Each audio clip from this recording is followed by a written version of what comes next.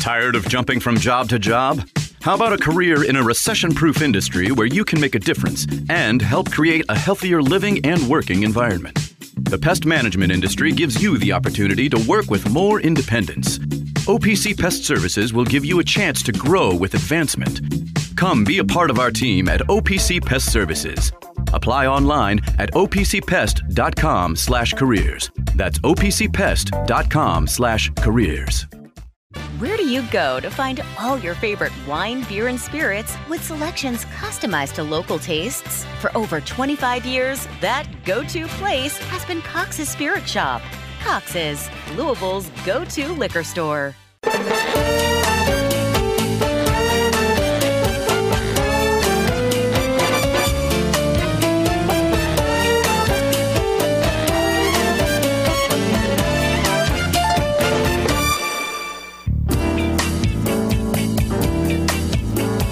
Live from the Liquor Barn Studios, it's time for The V Show, right here on ESPN 680 and 105.7. Now, here's Bobby V. Hi, everybody. Welcome. Nice to be back in the host's chair. Yeah, what'd you do yesterday? What'd you do? I guess you sat in. How'd the show go? What'd you do? It wasn't a disaster. Well, I didn't imply it was. I'm just curious. No, I was you happy. First of all, you had to talk to the segment of the fans who, big sigh of relief after that first half. That were like, thank God they sucked again in the second half, because then I would have had to listen, and maybe we're not going to move when we're going to have a year three. So I talked with Liebs, the first portion of the show. That was good. Broke down the game. I was happy. I got to I got to work in a UCLA cut. I'm starting to learn the X's and O's a little bit. I was proud of myself. Oh, good. So, yeah, but we had a nice little chat about basketball, and then that turned into some nonsense, as it always does. We talked, some movies and whatnot. Well, some to pop that culture. point, stop the presses. Leaves. What do you got? I don't know if you're listening, but I will bring this up. We get in at 5 in the morning the night before. Yeah, you had some travel. So my sleep was all wanky, and so I went to wonky. Yeah, say wonky, and. Oh, there you go. Put it on the mixtape. Anyway, say wanky. Andy flies back in from Indianapolis. I just want to be here and hear wanky on the mixtape. Okay, thank you. I gotta go. I mean, it's. I'm jealous of Andy, by the way. He had Adam Silver on the air this morning, because the NBA All-Star Game is in Indy this weekend. Well, okay. So yeah, I know, but I'm not. What do you expect? He's going to come on in other markets? No, but we're in Indy this weekend. I thought I'd drop by the wonderful affiliate here in Tuscaloosa, Alabama. How are you guys? No, I'm just saying, I wish Adam Silver would play with us. He answers you on Facebook. Yes, he does. If he had a reason How to. How funny would that be, though? Adam Silver was like, I'm doing an interview in Bama. I got to be up in Indiana in 12 hours, but I'm doing it here. And like you said, he does it in studio. Hi. Adam, I just wanted to ask you, what do you think the SEC is going to be like next year? Excuse me?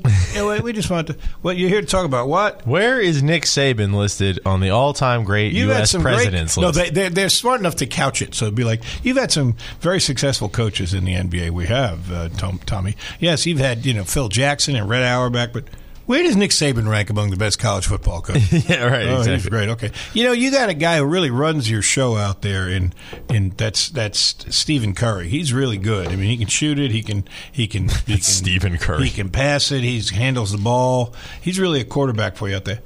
Rank the best 5 quarterbacks you think in the SEC. Guys who can run it and throw it. Well, I really haven't followed that. What the hell are you doing here then, Adam? Adam bronze, silver, sir. No, you're bronze in our eyes.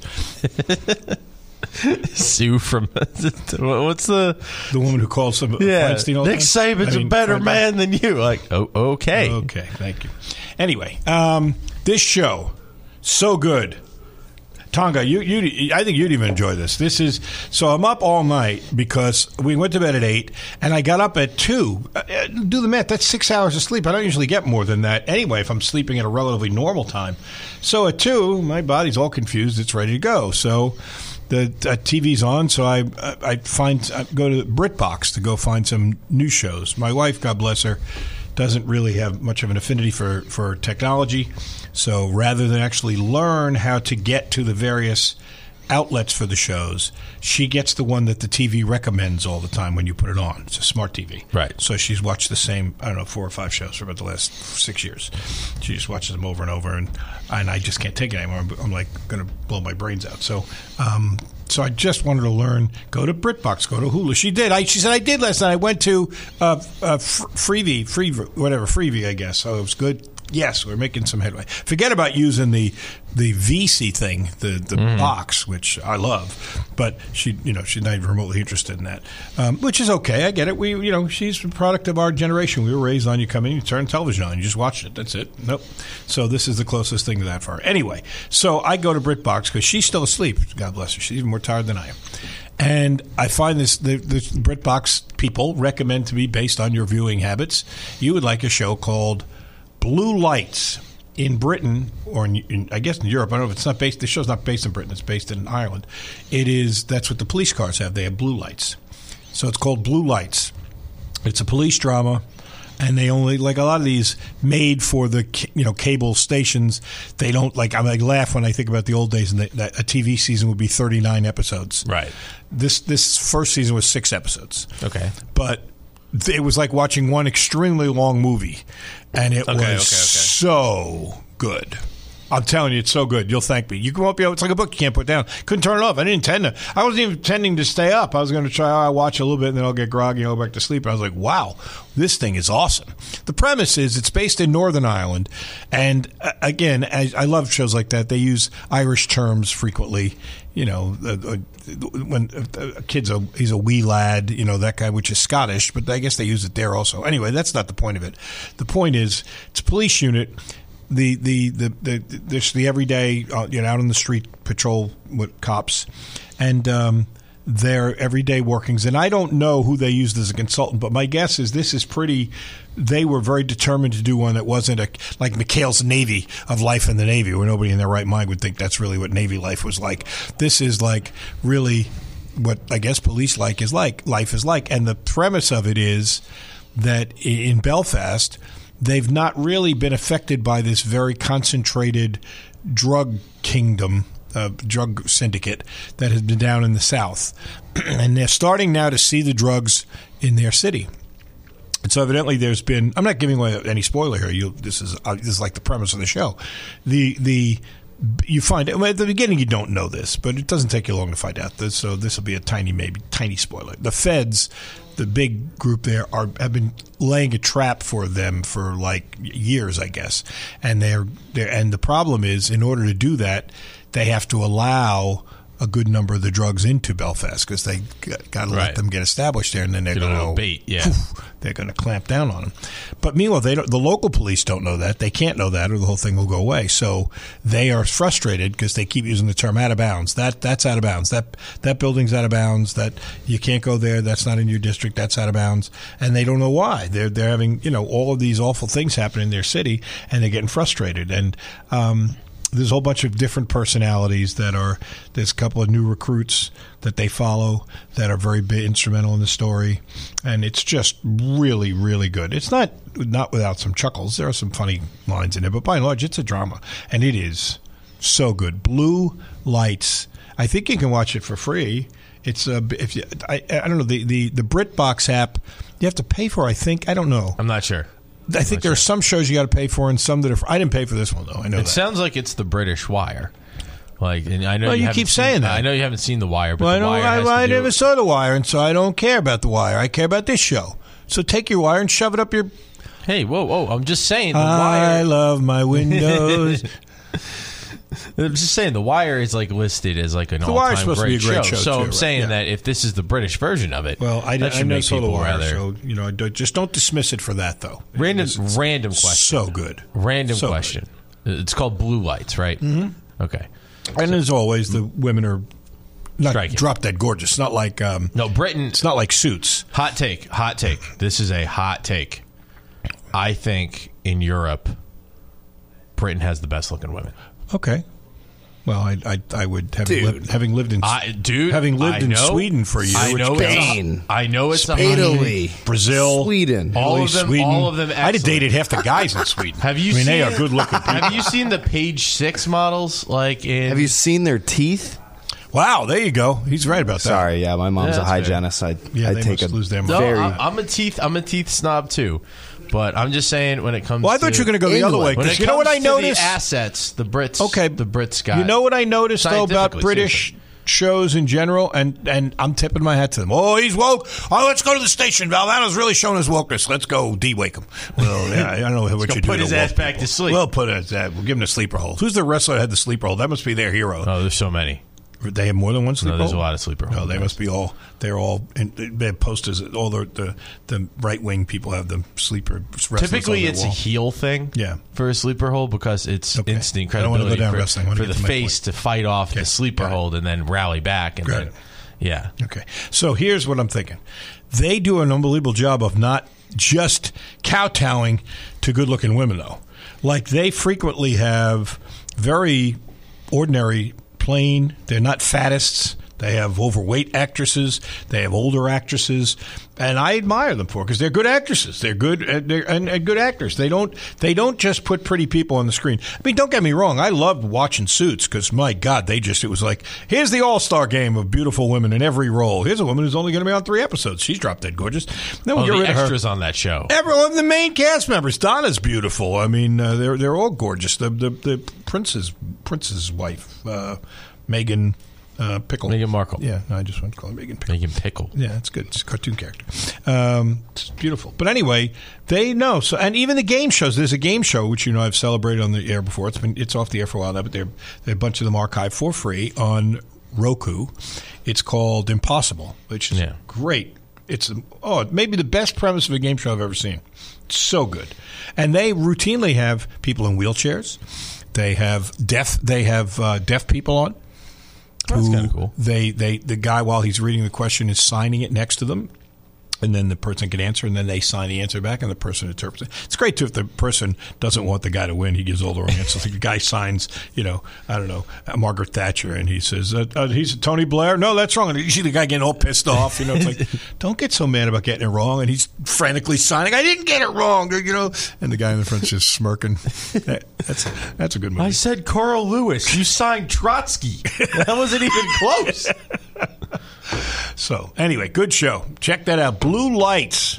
And then send me a thank you note. I feel that confident. There's very few shows about that. I love the rebooted Frasier, but I wouldn't suggest everybody's going to love it because not everybody loves that kind of humor to begin with. And this is, even if you love the first one, you may not love this. It's grown on me. I think it's good, but that's how I feel about it. But this, I don't know who wouldn't like it.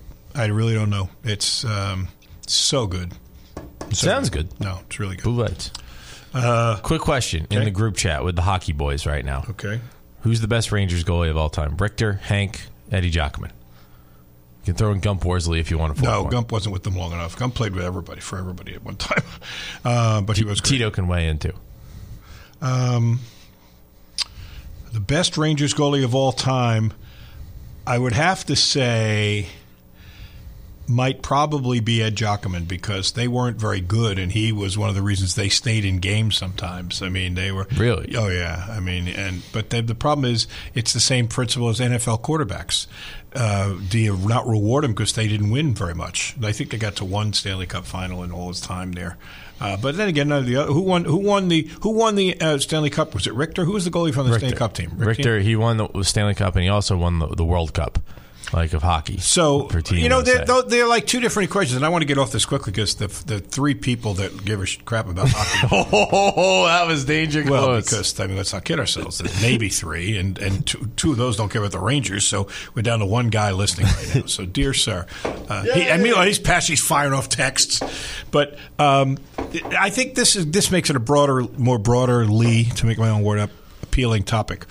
You're talking about two different things. When you're talking about the best of somebody or the most accomplished, they're two different things. Okay, I'm listening. Well, because the best would be like if you just put them in a vacuum and they had a skills test and they could make the most saves. If you took 1,000 hypothetical shots at these goalies and one of them could save 992 and the other could save 899 and the other one would save 877, you would say the 922 22% guy would be the quote-unquote best goalie because that's his job, is to save pucks. But if you talk about most accomplished, like look at Richter, won a Stanley Cup. And not just being along for the ride. You've got to be a guy that contributed. You're a contributor. I think that makes you most accomplished. But there's other things, too. I'd have to look at their resumes, like how many All-Star goalies were, did any of them win the Vezina Trophy? That's the lowest goals against average for you non-literate hockey folks. Right. So I would look at all those things. So I don't know what I would say. I was going to say, like what? But I also feel like Jacquemin, I can't help it. I'm swayed by circumstances. He played in an era, think about this, where the players were allowed to curve their stick ridiculously. Bobby Hull had a hook on his stick. Yeah, well, it made it. And Bobby Hull is shooting pucks at him at around 96, 97 miles an hour. And the puck is dropping and moving like a knuckleball. It's like having a 97-mile-an-hour knuckleball thrown at you, and you're standing there with no mask and with pads that might as well have been like rolls of Scott paper towel strapped to each of your legs. And that dude had to stand in there and try and save those. That deserves a pat on the head for me, because and I've heard him interviewed. He doesn't sound like he's insane. I mean, there are some goalies that are definitely insane. There's a guy named Terry Sawchuk. This poor man. Was one of the great goalies in the history of the league. He's on the Mount Rushmore. Was an absolute nervous breakdown waiting to happen on any given day, and they just accepted it because he was so brilliant. There's a story they tell. They're eating their pregame meal collectively in a restaurant, and most of them are eating spaghetti. They're eating pasta. And apropos of absolutely nothing. Nobody's talking to him. There's no debate going on. It's like a lot of pregame meals. It's, a little subdued. He stands up, takes his whole bowl of pasta, and fires it across the restaurant at the wall on the other side, and then walks out. There's part of me that can get behind a guy like that. There is something about he was fired up. He was ready to go. Well, I think playing with guys shooting the puck at you at 100 miles an hour that are dropping like knuckleballs and you have no protection, I think that had something to do with it. So that and the fact that, as Gump Worsley once told me, way too long on this, we'll move off, that, think about it. He said, there were 6 teams total. 6. And all of them carried only one goalie. He said there was 6 jobs in all of professional hockey. That's wild. And so he said, you don't think that was pressure? He said, if you had a bad game with 3 goals allowed, God forbid, you might be the next night out there looking for. He tells a story about how he got hurt. Either him or the other goalie got hurt, and they had to delay the game for about 25 minutes because the other team had to put in their equipment manager. That was their backup goalie. The guy, I mean, that would be kind of like, I don't know who is the equipment manager but for Louisville now. I'm not sure, but he has to come in at the 2-guard. Yeah, just, hey, sorry, son, you got to get out there. So anyway, all right, speaking of the 2-guard, this is the thing about Louisville basketball, all snarkiness aside. They played in the first half really well, and they looked pretty good, largely because their offense has gotten to be, certainly at the very least, serviceable. I mean, even when they're not, quote-unquote, good on offense, it's good enough to win, like they were against Georgia Tech the game before. They are definitely getting more acclimated to their roles. Peyton Siva sent a tweet out. He thinks, because I say they seem to have gotten better the less players they're playing, the fewer players they're playing. And he said maybe that's because they are more comfortable with their role. And I've suggested yes. And not only that, they're not looking over their shoulder. It's just human nature, especially when you're trying to make a name for yourself and you're worried about coming out. You kind of know they got nobody else, so I'm playing. And so I think that's part of it. They also are getting to know to play with each other. Put that in the next day, playing with each other. Yeah. You said playing with each other. Yeah. I see. I was just going to let it go. No, but I know that how the 8-year-olds that run the filters for the mixtape, how they think. Although it's gotten better, it's gotten a little more sophisticated. It's a higher class of about smut. 10 years now, 10-year-olds. Anyway, I digress. But they don't know how to play off of each other. How about that? And so they're doing a better job there. But their defense is atrocious. And to make it worse, and I got to tell Earl Grant, the coach at Boston College, I don't mean I've got to get off the show and give him a phone call. I just mean I'd like to tell him, if I run into him, how much I like what they do offensively. They are very, very pattern oriented, but not at the expense of playing deliberately slow. Like, they don't artificially slow the game down. They're not doing that. But they are they use the things that they've got, the assets that they've got, if you want to call it that, beautifully. And they did in this game as well. They have, the big kid is terrific. He's really, really good. He's such a versatile player, and he can pass. They run him to the high post. They run him to the low post. It's appropriate that his name is Post. Mm-hmm. He likes to take you to the right block and then fake to the middle and then come back over his left shoulder and shoot the jump hook off the backboard.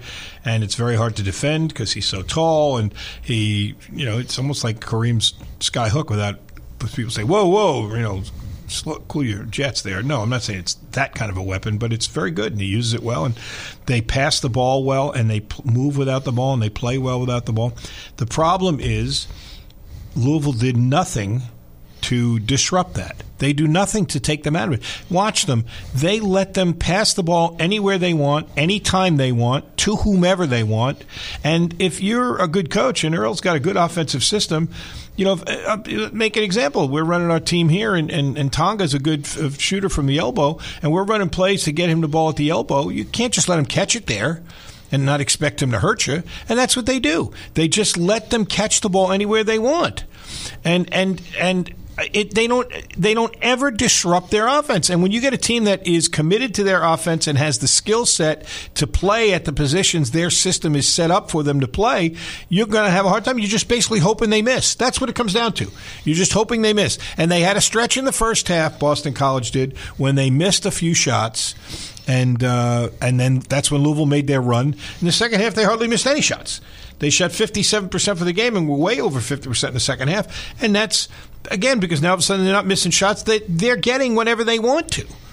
That is killing Louisville. They give so much room. It's unbelievable. They're 6-7 feet away from the man they're guarding all the time. That guy catches it. You watch him. He's just perusing the entire half court. Well, it's like I said, I call it playing darts. He's like, well, do I throw it there, or do I throw it there, or do I throw it here? And if I wait a second, I know that guy's going to be coming here off a screen. He's going to be open because nobody disrupts that cut. And I understand that the basketball's got the rules in now to allow freedom of movement. Okay, but you still can make it harder for guys. You can jam up cutters. You don't have to arm bar them or forearm shiver them, but you can disrupt them. They don't do anything to disrupt anybody. It's so frustrating.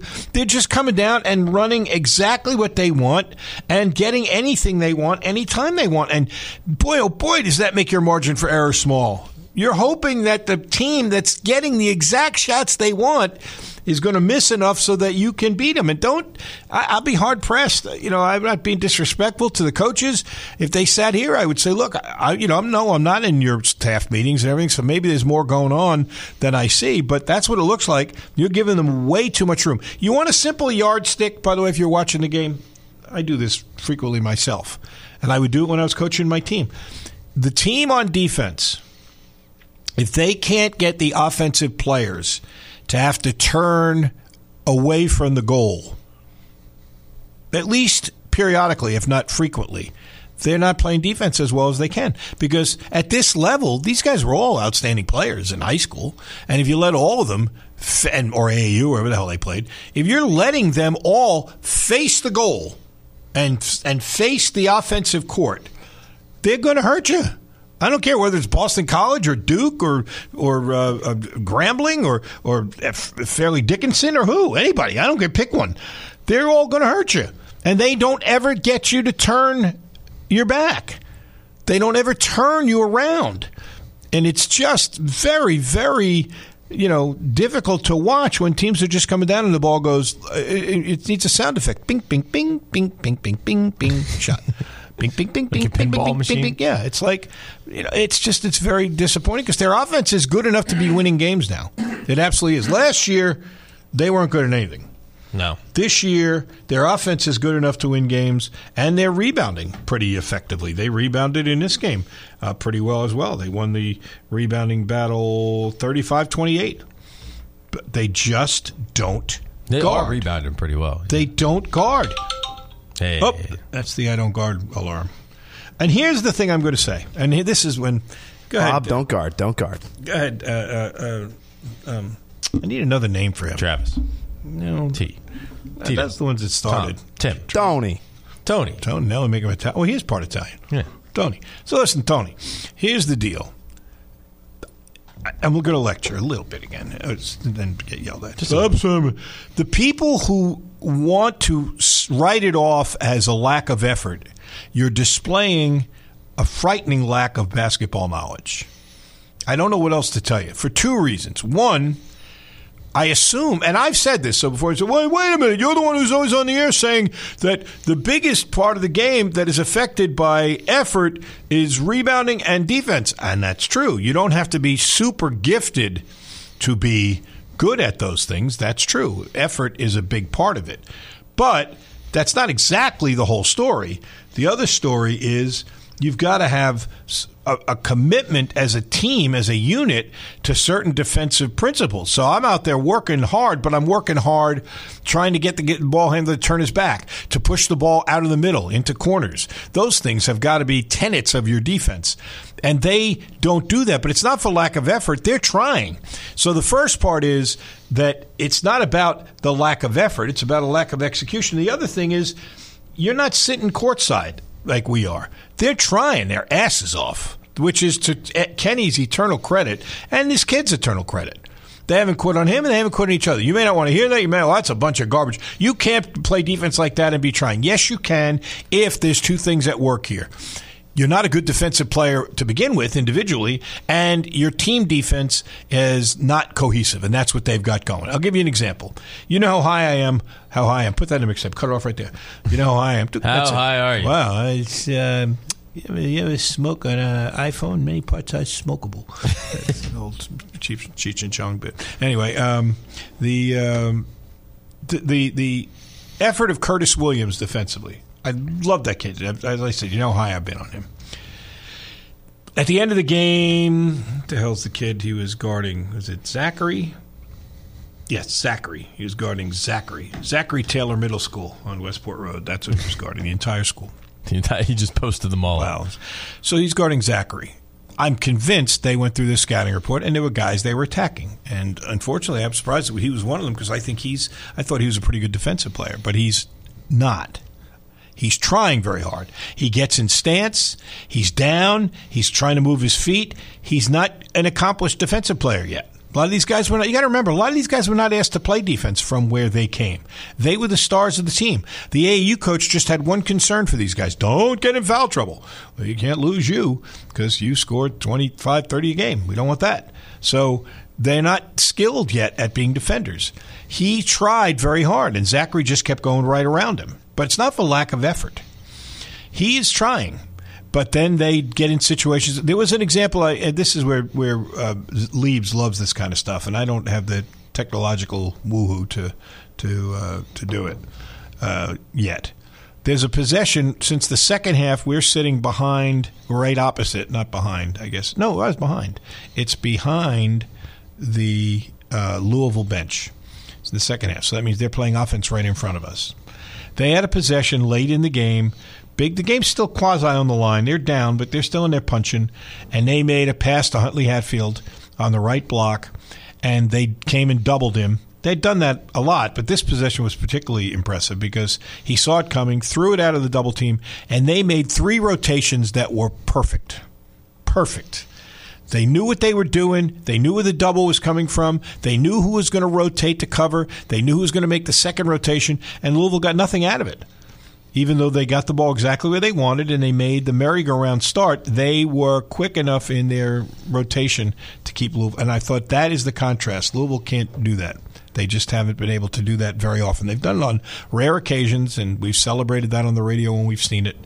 But they don't do it all the time, and it kills them. It just kills them, especially against Boston College. They're not a let's clear out and play one-on-one team.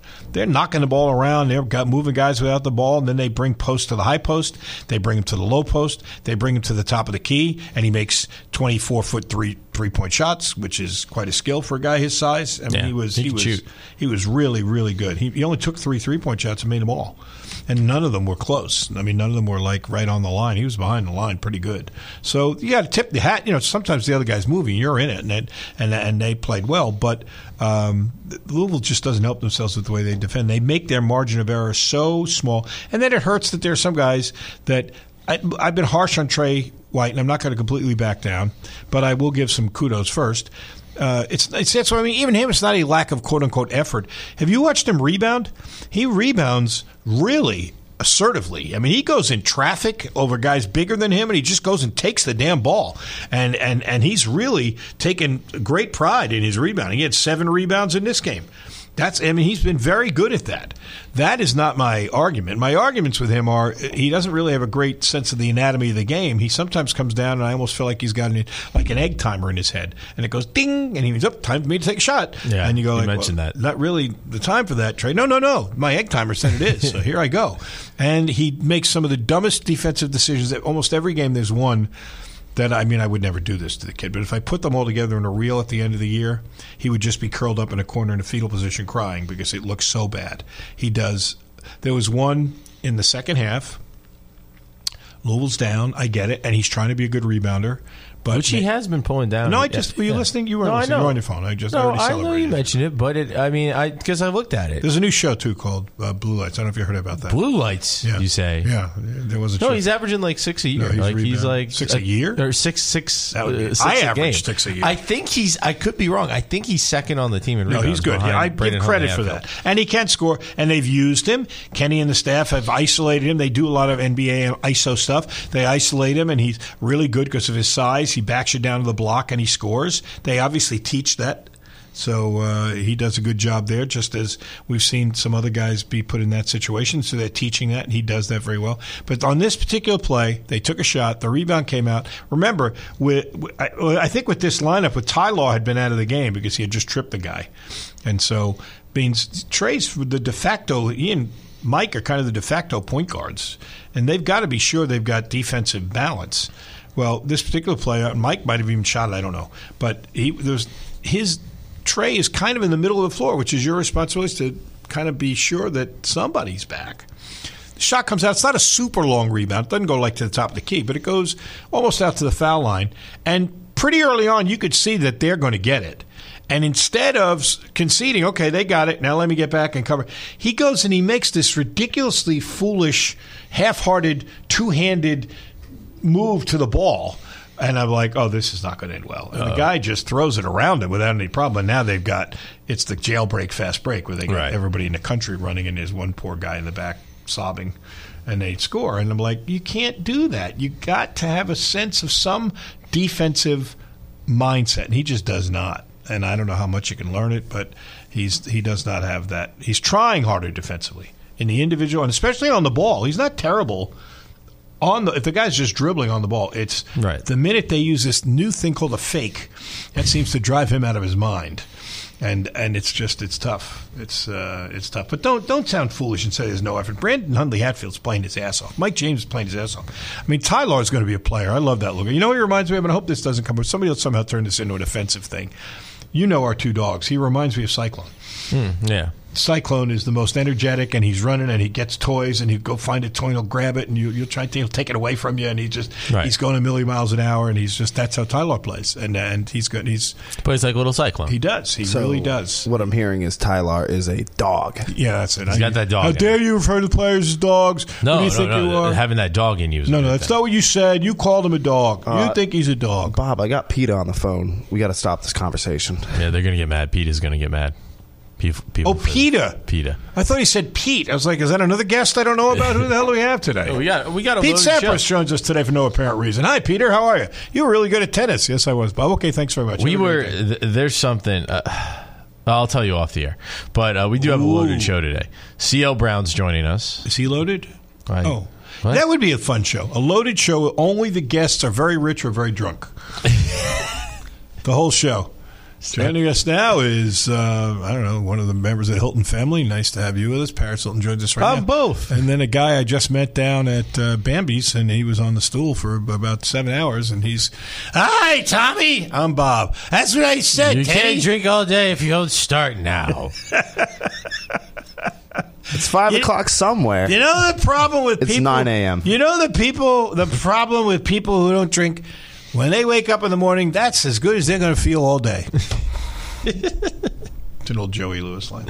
All right. What do we got? C.L. Brown what do you got? coming up next. Up next on most of these ESPN radio stations. Then we got the Billustrator himself, Jay Billis. I've never referred to him that way before. That felt weird. At 1:15. Then our friends from Hatfield Media are bringing by our mans Forrest and Brandon to promote the Sip and Swish event at Bellarmine. That'll be at 2. And then Legs, Tim Legler. What is that event you're talking about? He joins at 2:15. Well, no, what is the event? Sip and Swish? What is it? It's an event that you don't know a damn thing about it. No, I do. I have to pull up the talking points for it. Yeah, because you don't know anything about it. Well, just give me a second, and I got the talking points. You're talking about Sip and Swish. I thought at first you said Sip and Wish. No, this is Sip and Swish. It's a fundraiser. It is. I said it was a fundraiser. It's from the Bellarmine Alumni Association, and I believe it's February 17th. Hey, that's this Saturday, 4:30 to 6:30, and it's the first one they're doing. And what they're going to do is they're going to have a tasting and for bourbon. For bourbon, and I don't know what the swish is. Oh, swish like in your mouth or take shots? Well, it's I think a play on words with basketball. Sip and swish, and then yes, you take a sip, you swish it around your mouth, but also you swish it like basketball shot. My guess is $100 donation for a special edition Coach Davenport Green River single barrel bottle, plus event entry. Or 20. That's you can get in for $25 if you don't want to put yourself in the entry for that other thing. Right. And then all bottles are signed by Coach Davenport and artist Aaron Kaiser. $25 for event entry only. They got over 10 distillery booths, wine and beer booths, live music, live podcast taping, and tasting with Chris Blanford, who's like one of the biggest bourbon purchasers in North America. He likes the tasting. And 8th generation master distiller Jacob Call. Meet Kentucky's own and world-renowned artist, Aaron Kaiser, as well, who designed some of the bottles. Yeah. Tasty stuff. Sure. Want to take a break and get CL on? Is Hatfield the ones who do your hockey stuff? Yeah. They're helping put it on. Very nice. Yeah. Why are you spinning the microphone away from your mouth? I'm just bored. I'm not bored with the show. I'm just you're fidgety today. Yes, I need, and I don't want those fidgeter things. Isn't it weird? The very things that are designed for knuckleheads like me, I don't want any part of. The fidget cube that has, and then they got the thing you pop too, which should be bad for radio because you just the whole background you hear pop, pop, pop, pop. That would be. There's times you've chewed gum before, so sure. I mean, what's the difference? Sure. Well, hey, this is for the guy who last week did the whole show by going. Oh, I still do. I did it like 3 times yesterday. I don't know where that habit started. One time you actually sucked the windscreen off the microphone. Hey. Put that in the mixtape, right? Yeah. Nick was sucking. Yeah. All right. How about we take a break and then we'll come back and have CL join us and see if he's low. You made Tom laugh with that sucking line. Yeah. I like Tonga. He's a good audience. ESPN 680 1057. Taking care of your family isn't always easy, so we make sure getting care when you need it is. With Baptist Health Urgent and Virtual Care, we bring you more options and greater convenience, too. With video visits available 24/7 and online check-in through MyChart for in-person visits. To check in online or to set up a video visit, go to baptisthealth.com/careanywhere. When it's time to replace your heating and air system, we know people want options. That's why you'll always get a free second opinion with BJ Heating and Cooling. Plus, for a limited time, get 0% financing for 60 months on a new Bryant system. Call the experts you can trust at BJ Heating and Cooling.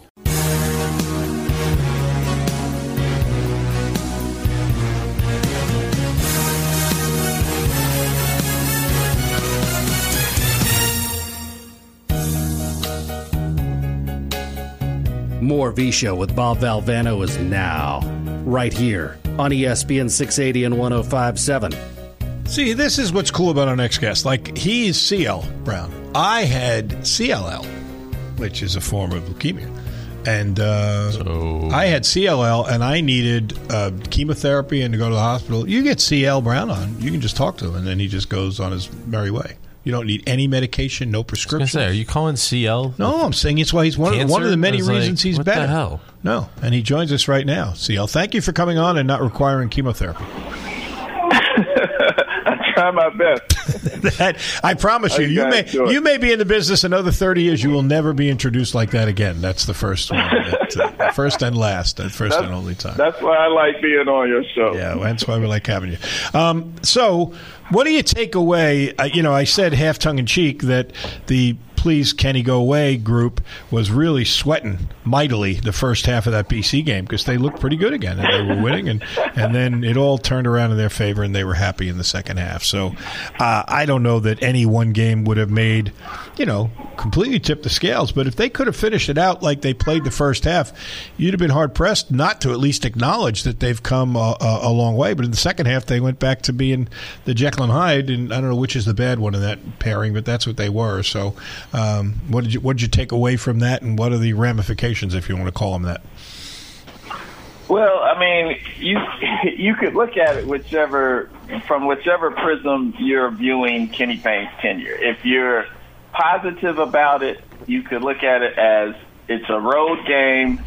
They were shorthanded again with Sky Clark being out.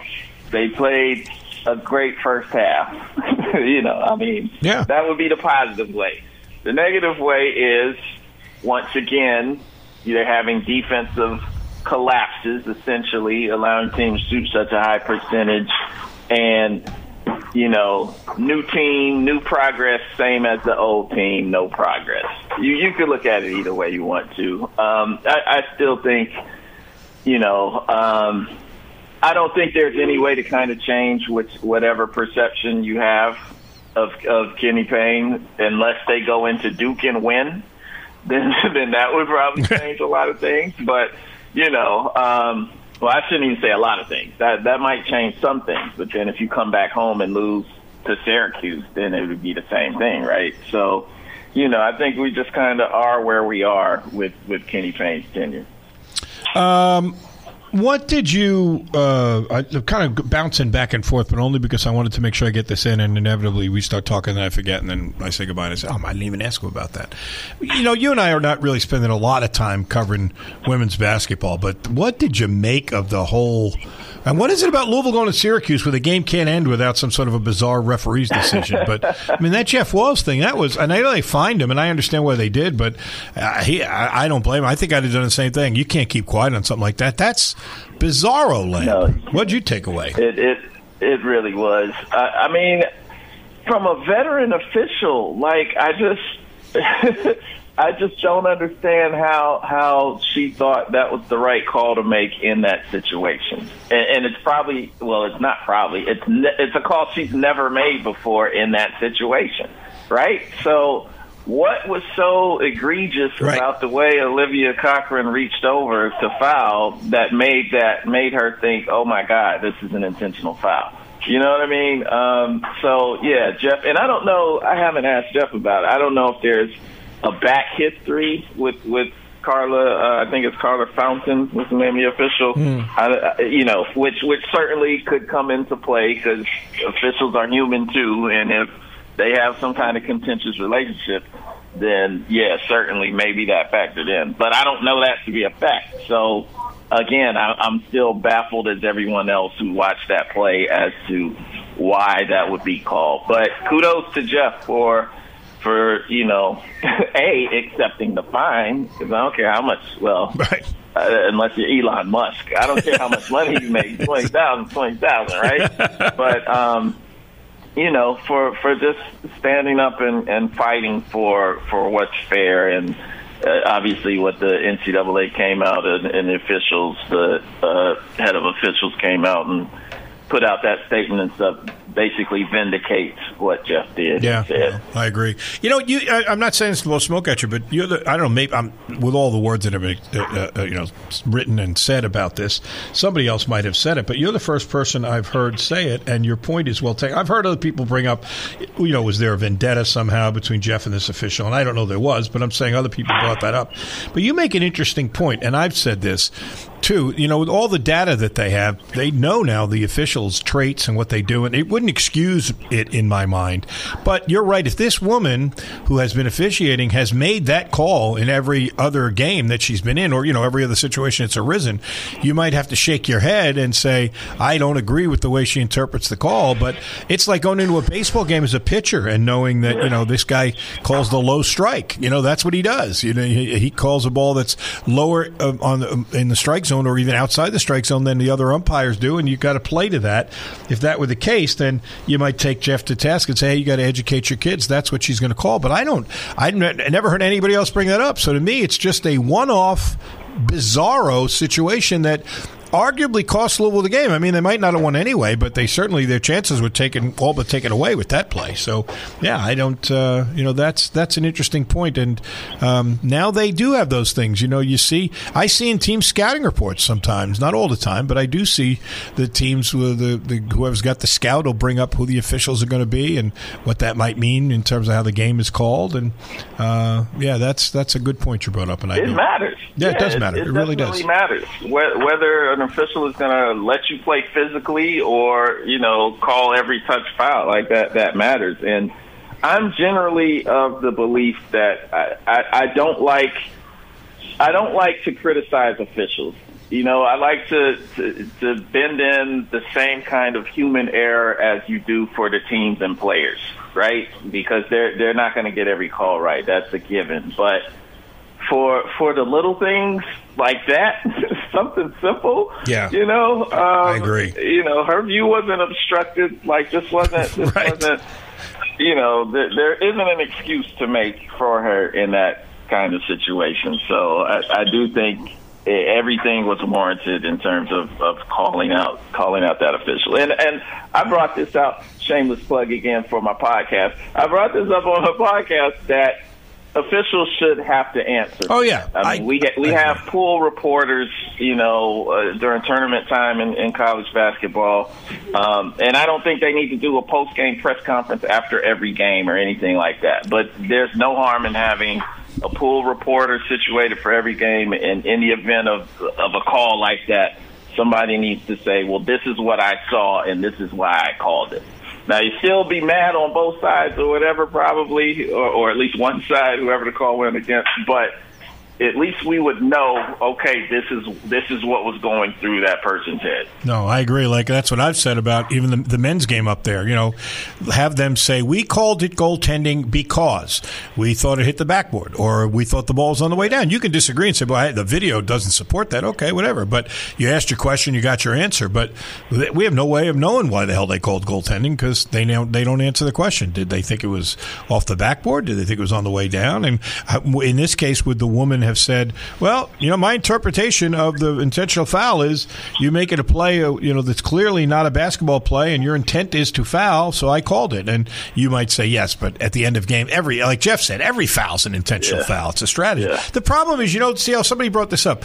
They need to change the term. It should not be intentional foul. It should be strategic foul. Because when you say intentional foul, you're exactly right. It is intentional. That was her intent. Her intent was to foul. But that's not why, as the NCAA sent out, that was not why the rule was put in. And so you're But also with that, though, like we've seen the spirit of the rule, rightfully officiated in thousands of games. True. Right? So why was this the one instance where all of a sudden it's so technical, letter of the law, oh, that was intentional? I think it's because the official's woke, but that's just me. I think she's a woke official. Yeah, that's what I think it is. So, but but it's interesting though because the NBA, doesn't get celebrated as much as the NFL for getting a lot of things right, but they do in some cases. And one is, they have that clear path rule. They don't call it an intentional foul; they call it a clear path rule, which makes sense. That your foul is preventing that guy from going in for an uncontested shot. So, that's I think phraseology becomes very important. But, the question about that, though, before we get off this topic is, the NBA has that. Do they still have it? I think they do. That website where they review, like, the ends of games, and then they put up what the review of all the calls that the officials made. Were they right or were they wrong? I don't know if that's helped. I think that only undermines them. And we get that they're going to miss some calls, but do you have to put it on a website? It's like, CL yesterday used the wrong adjective in writing his, that's, I don't know, that's kind of, does that really help, do you think? I don't know if it helps, but I don't know. I don't think it hurts. Like, I do think that allowing people to see, kind of the behind the curtains peek of what goes into these decisions and what was going through an official's head, I think ultimately it'll help. Now, it won't satisfy you if you had money on that game or whatever, right, and you're on the wrong end of the call. But at least it does give kind of a peek behind the process, which I think is healthy. And I think it's also healthy to be like, we got it wrong. Like, that's true. That is true. It's just human. It's a texter sent this in. I don't know. Again, we're just talking about opinions here. There's no, you and I can't trot out some sort of data or anything but the texter says, I believe sexism is actually still a very strong thing in women's basketball. Muffet McGraw has outright said she would not hire a man on her staff.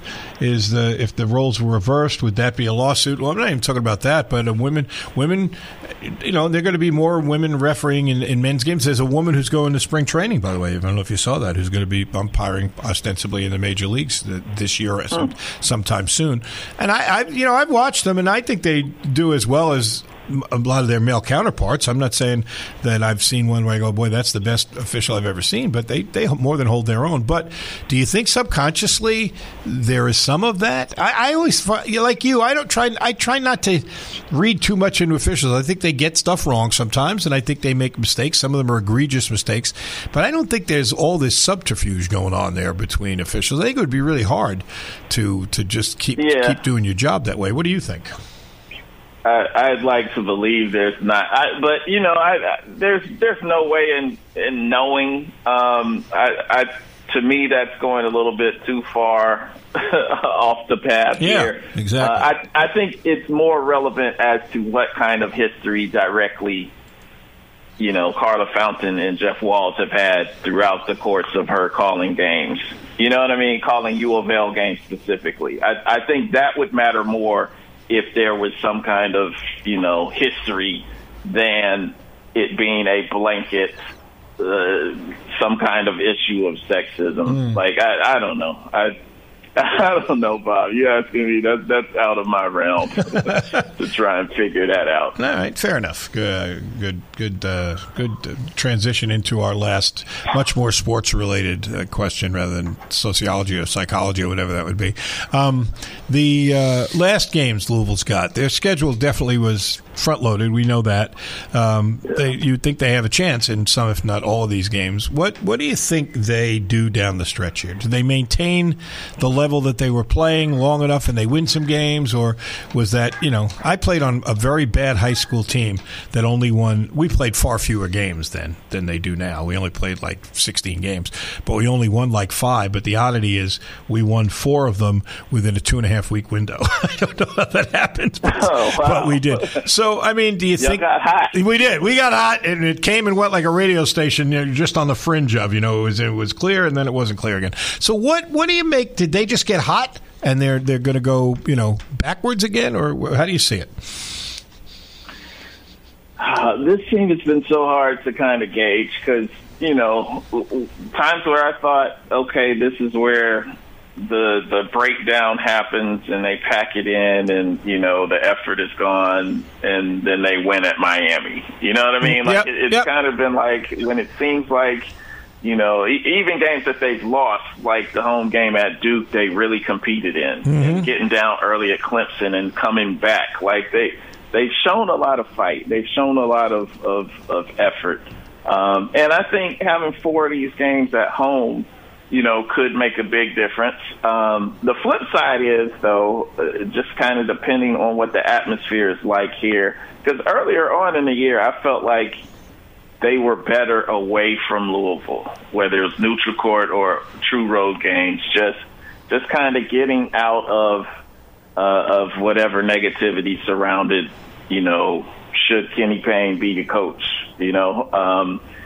So having 4 home games, closing out with 3 straight home games, I think could be beneficial and could give him a boost. I certainly felt like the Georgia Tech game, to me, that crowd was as maybe the best of the year. Yeah, I thought so too. As good as any. Yeah, and kind of giving them the support and helping, as much as the crowd can, helping to lift them, during the closing stretch of that game. So, maybe we see them close out strong. Some of it, too, is just going to have they're going to need a little bit of luck, man. They haven't had much luck with injuries and everything. Hopefully Sky Clark is okay and able to come back and finish out strong. But the depth or lack of depth at this point with all the attrition they've had is certainly going to be a factor. I'm not exactly answering your question of a prediction. No, you can't. Nobody could. Yeah, but they're these are winnable games, though. I will say that there are winnable games outside of. I really don't see them winning in Cameron Indoor Stadium. True. But the rest of these are winnable games, I feel like. Talking to CL Brown, your hair doesn't fall out. That's awesome, unlike the CLL treatment. That's so another advantage to having CL on your show over chemotherapy. We'll do a standalone table. The advantages, CL versus chemotherapy. Or CLL. Yeah, we lose our minds here on occasion, my friend. But thank you for taking the time to indulge us. We appreciate it, and we'll see you down the road soon. Take care of yourself. Okay, appreciate you, Bob. All right. CL, he's a nice man. He lets me have fun, which we do. All right, Tonga, let's go to break. We'll come back, and more to come here on ESPN 680 1057.